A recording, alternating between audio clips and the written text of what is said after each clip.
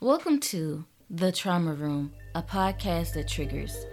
We will discuss all things traumatic here: mental health disorders, movies, TV shows, love, life, etc. Will the topics trigger some? Of course they will, but to get past the trauma, you will have to get to the room. Thanks for listening. So today's topic is going to be about spiritual abuse. So let's go ahead and dive in. So spiritual abuse in narcissistic relationships. So spiritual abuse is any type of power or control over someone using their religion or faith or beliefs as the way to control them. It can happen through your religious organization or through a personal relationship. And it is horrifying. I've dealt with spiritual abuse in my own life, and I can say that it truly, at one point, damaged my relationship with God. And it was all due to the narcissistic relationship I was in. So this is definitely going to be triggering for some, including myself. So I have to try not to get triggered while trying to explain this. But so spiritual abuse in the narc, it's like when they will use everything in their power to make it seem like God did everything instead of them. So it's not just even talking in third person where they're not recognizing that it's them or not taking accountability.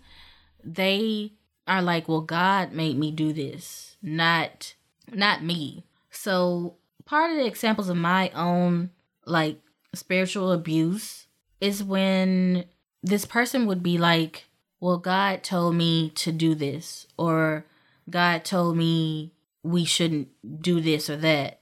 And it's like, I'm pretty sure God is not telling you to bash me or emotionally abuse me every day. So where is this coming from? It's not coming from him. So I remember clearly just times where honestly my identity was not really found in God, but it was found in this person because I somehow honestly made this person my Jesus. So in Christianity, Jesus is like the go-between, kind of the middleman. By the way, that's a horrible example, and Jesus is definitely greater and better than this example I'm giving him. But in this example, I'm just saying it this way. So forgive me, Jesus, because you're better than the middleman. You are the man and the glorious person. But in this example, so, you're supposed to trust in Jesus, believe Jesus, and, Jesus died for our sins. He was the ultimate sacrifice, but somehow wrapped in this insanity I was dealing with, this person became quote unquote Jesus, where anytime I wanted to talk to God or ask God things, or even my value of what God thought about me would go through this person instead of me just going to God directly. And so that's where the issue with spiritual abuse is so horrible, because not only are you dealing with a narc, but you're dealing with a narc that's using Christianity or whatever type of faith they have, where they think they're actually coming from a holy place. And that's what makes it even worse, because they think they're helping you, saving you, when in actuality they're demonizing God and not even allowing God to work in your life himself. And so I can remember just instances where it would be oh, did God tell you not to go to church? So why didn't you go to church today? Or but at the same time, if they didn't go to church, well, God told me I should take today off because it is Sabbath and God rests too. But if I don't go to church, then that's a sin, or that's horrible. But if they don't go to church, God told them to not go to church that day. I believed I couldn't hear from God unless that person was around. They controlled how I worshiped. They were charismatic and would stand up and clap during church. I would sit and meditate on the word of God that I was hearing at that time. They would say things to me like, "You are not feeling anything if you're not standing up and clapping." Or they would say, "You're not worshiping correctly." And if I wasn't standing up, they would always prompt me to stand up during worship and prompt me to clap as well, to show them that I was actually understanding the word of God I was hearing.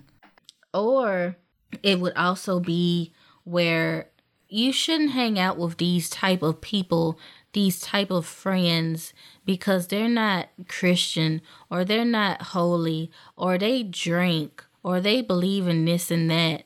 And it's like, I'm pretty sure God hung out with prostitutes and sinners as well. So if Jesus can hang out with sinners and prostitutes, I'm pretty sure it's fine for me to be associated with these people too. But it was more about keeping me isolated, keeping me by myself.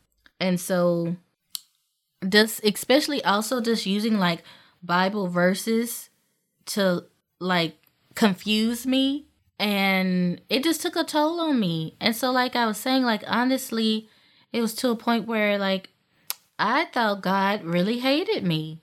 I thought God thought I was a horrible person, thought I wasn't a good girlfriend, thought I was never gonna be nothing.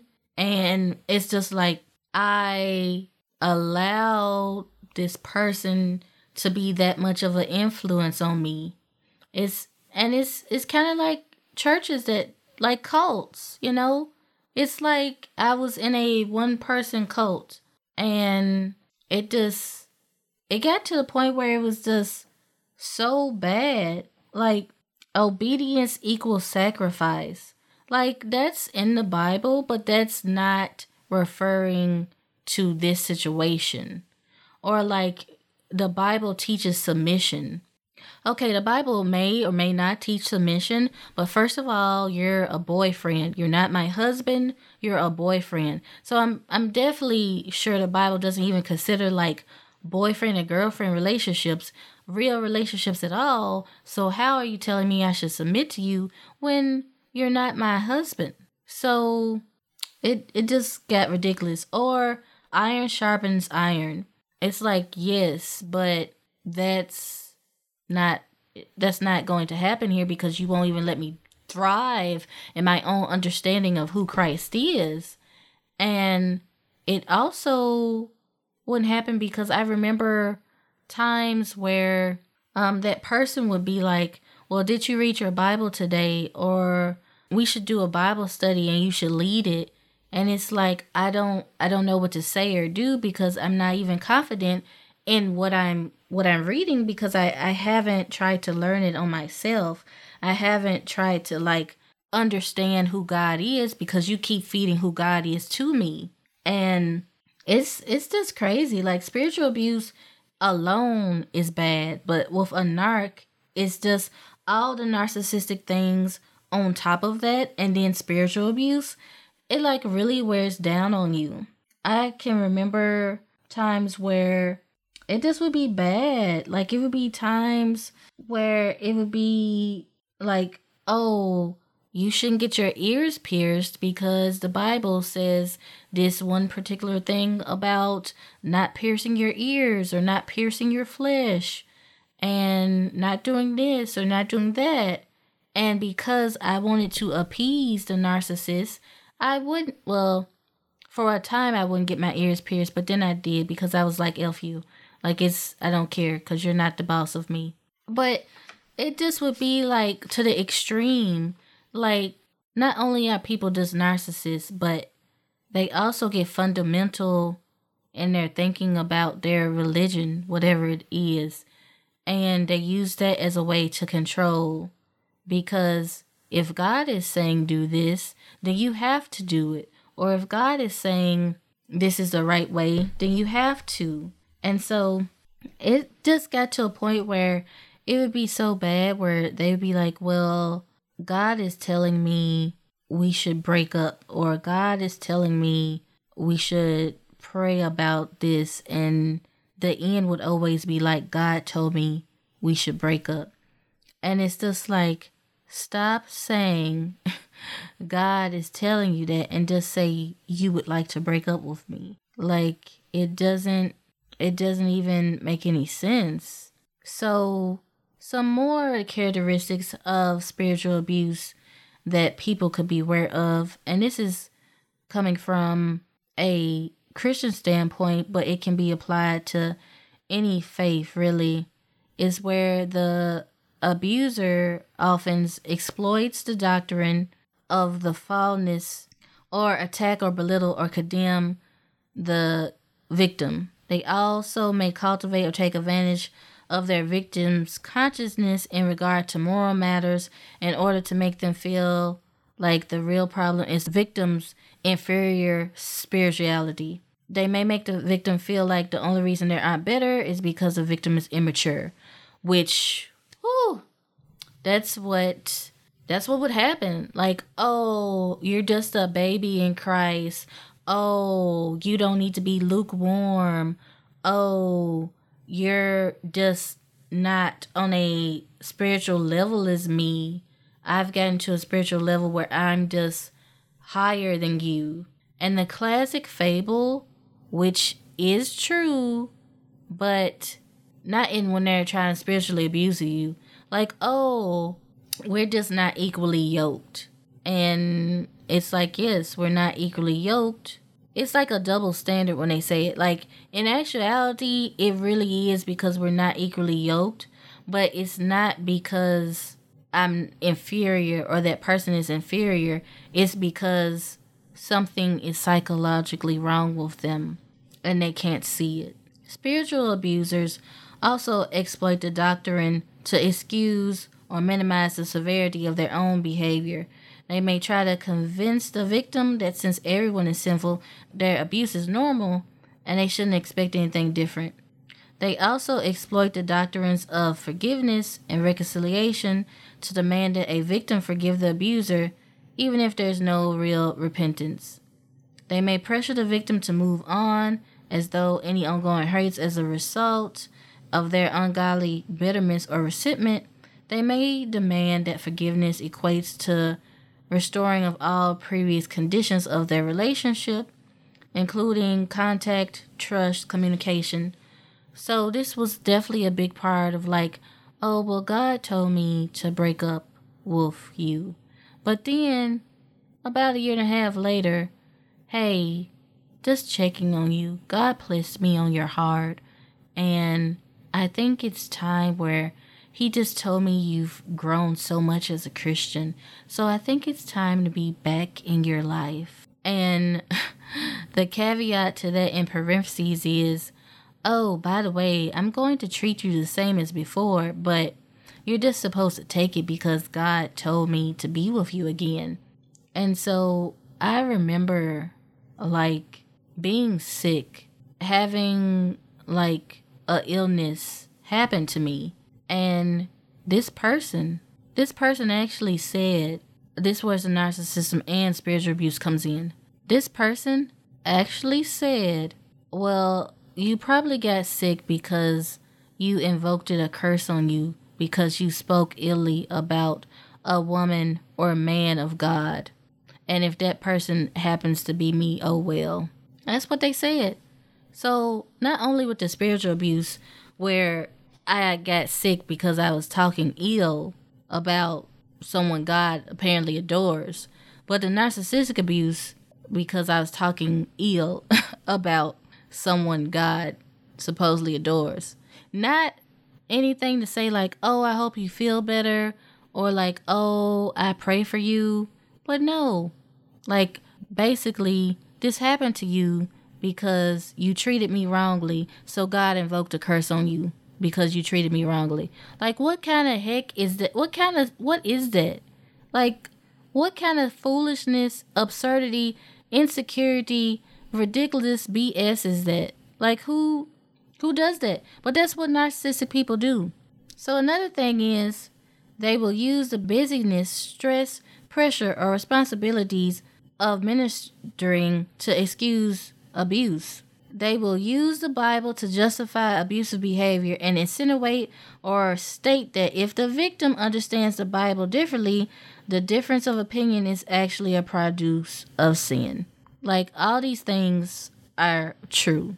Like, oh, the Bible says it maybe doesn't like this topic, or maybe it does, but the way I see God, he doesn't like this topic. So therefore, if you are saying you like it, therefore you and your church you go to are sinful and y'all not really Christian. Have a good day. They will use their apparent sophisticated knowledge of Bible to provision themselves outside of the teaching and authority of leaders. They will use the Christian community to protect the abuser and isolate the victim.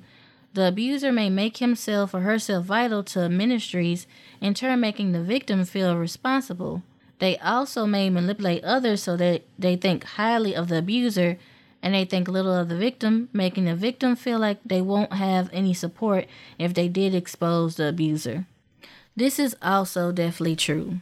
So, big part of narcissism is where they hide it to the world.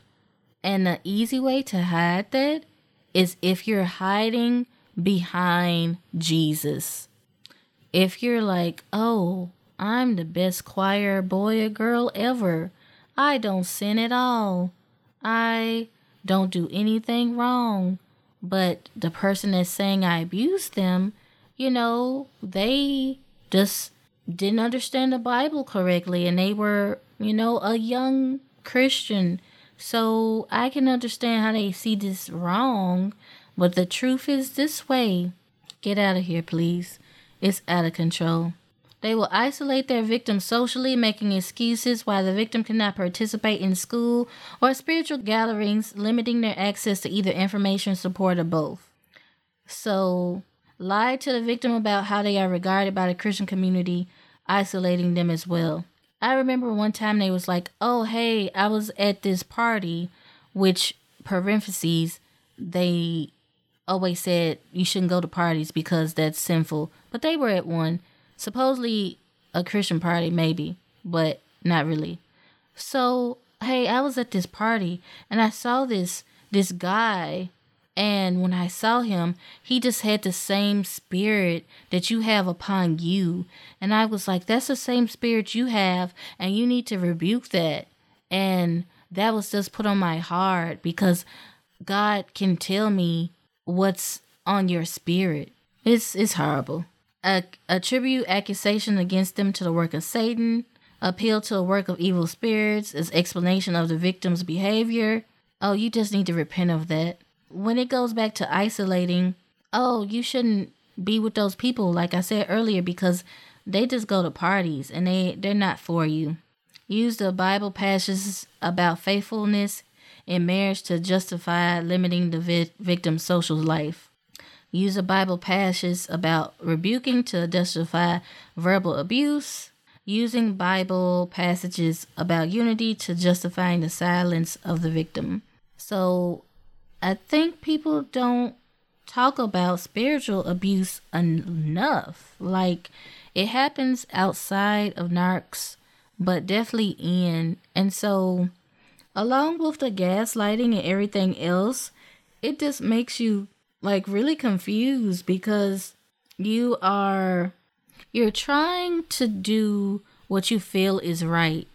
And then you're trying to do what you feel like God is trying to tell you to do. But it's so confusing because you can't even really hear God anymore. I think for me, what helped a lot is when I stopped listening to that person for messages from God and start listening to God myself and realizing what God was saying to me and not what God may have been saying to me through this other person. And I feel like also with church as well, it's like that. Like, you can go listen to a pastor all day, but at the end of the day, you still need to open your Bible yourself. I know it had got to the point where, like, I was not necessarily upset at God, but I didn't want to read my Bible because this person was telling me, well, you should read your Bible, and this is the version you should read. Also, down to that, this is the version of Bible you should read. Why? Because it says more of what it wants you to frame it. Like, get out of here. It's just ridiculous. So until I like separated myself from that person and realized, like, hey, this is like how God wants me to see him. It's not how you want me to see God, but how God wants me to see him. That's when I see God. And I realize, like, God is not like, hey, you should break this person. It's okay for this person to break up with you and then keep coming back because I told him so. God is like, girl, I didn't tell him none of that. I don't even know who he talking to. He not talking to me because I wouldn't do that because I love you. So it's not God at all. It may be somebody else, but child, you need to walk away and not talk to this person. That's what I'm telling you. Take your stuff, leave, don't look back, and go away. And be free, my child, because I don't know who he talking to. And once I did that and like had the confidence in God, not myself, but the confidence in God to realize like he was talking to me and he was ultimately trying to help me. That's when I realized like this person, like, no, it's wrong. And recognize like it's spiritual abuse on top of narcissistic abuse, on top of emotional abuse, and that it's not true. Even like once I did get away from the person for a while and learned like my theology and learned like more about God and was like super, that's another thing. Anytime like I was like super enthusiastic about God or like would say stuff about God, it's almost like they would get like horny. Like it would be weird. It'd be like, yes, you're talking about God. But it wouldn't be like in a, like, oh, that's great. Like they're actually getting knowledge about God. It'd be like, yes, now I can use even more stuff. But that backfired because the more I learned about God, the more I could not argue with them, but just be like, this, like what you're trying to teach me isn't true. Like, okay, the Bible does say stuff about flesh, but I can get my ears pierced. Like, I'm not going to hell if I get my ears pierced. I'm not going to hell if I wear my hair a certain way. I'm not going to hell if I join a sorority. Like, that's not happening. So, no, thank you. And they didn't like that. They didn't like that I have found God for myself, because when I found God for myself, I didn't need them anymore. And a narc does not like when you don't need them anymore. So to this day, it's just conversations that even I would say in the past few years that come up that they're still like refuting, like, oh, this is why this happened. And it's like, no, it happened because you were trying to control me through God. Like, they find any way to control you. Like, if you're a Christian, through God. If you're a Buddhist, through Buddha. If you're whatever, through whatever faith you are, they'll try to use that to contort that to their beliefs and what they think. And it's all about control. It always boils down to control. How can I control this person? What's the most thing I can use to control this person? Oh, this person is a very religious person. This person believes in God. Let me just use God to control them. Oh, I feel like God is telling me this about you. It's never coming from a place of God.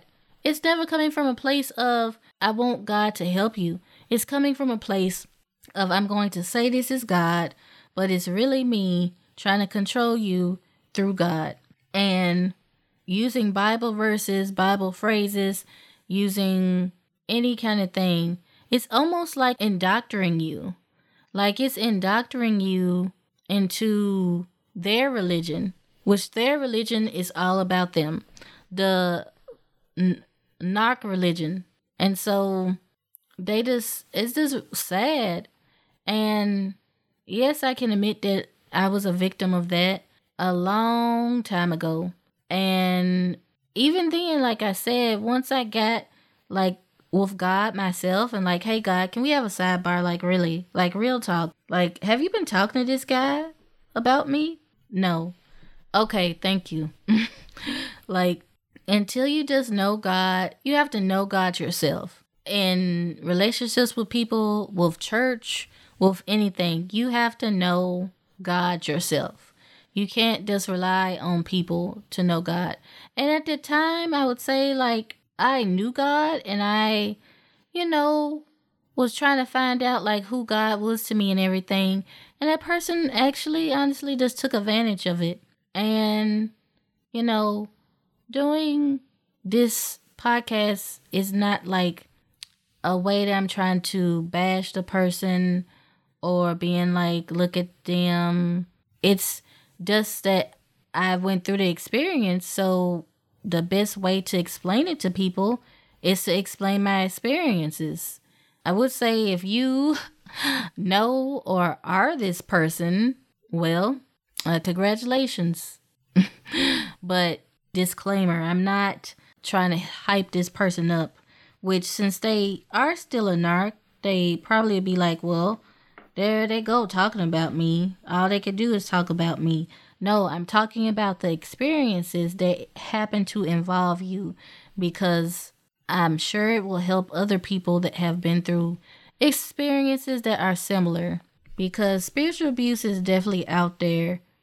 Like I said, not just with being a narc by itself, but on top of being a narc, it's all about that control in any way. It would just also be like, especially if like you all had kids together, it would be like, I could control this person through the kids, or I could control this person through whatever. And I think a lot of the spiritual abuse comes from also fear and intimidation.